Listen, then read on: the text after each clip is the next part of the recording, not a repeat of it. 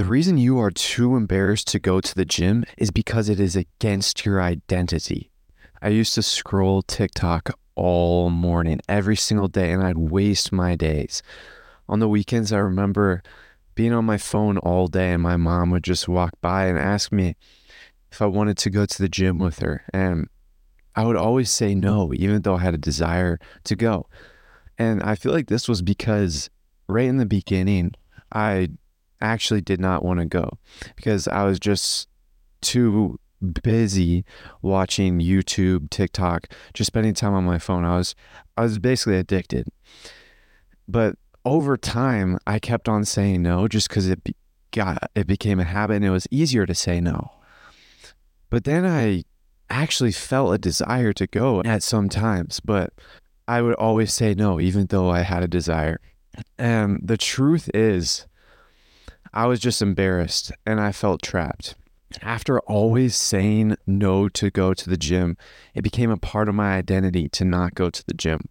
My identity was holding me back and my ego was protecting me from the gym. The ego builds a protective wall around you to avoid embarrassment from others. It basically protects you from others socially. When you have a certain attitude towards something, the ego latches onto it and makes it hard to change.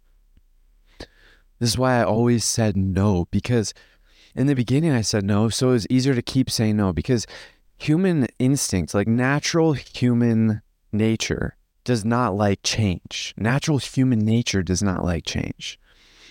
We like consistency. So that's why I felt forced to always say no to go to the gym, because it was just a part of me. It was now part of my identity. The ego was protecting me from going to the gym.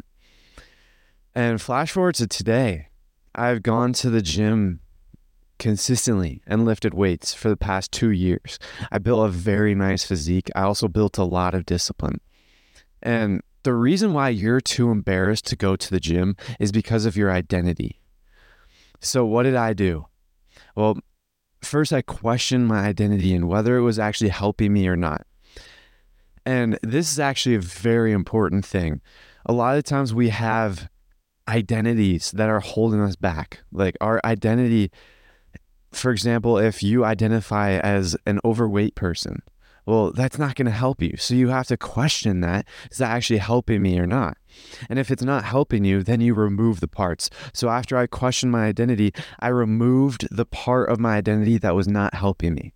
And I slowly started to make changes until eventually going to the gym became part of my identity. Now, the truth is, it was not that easy in the beginning. The ego made it hard to go against my identity.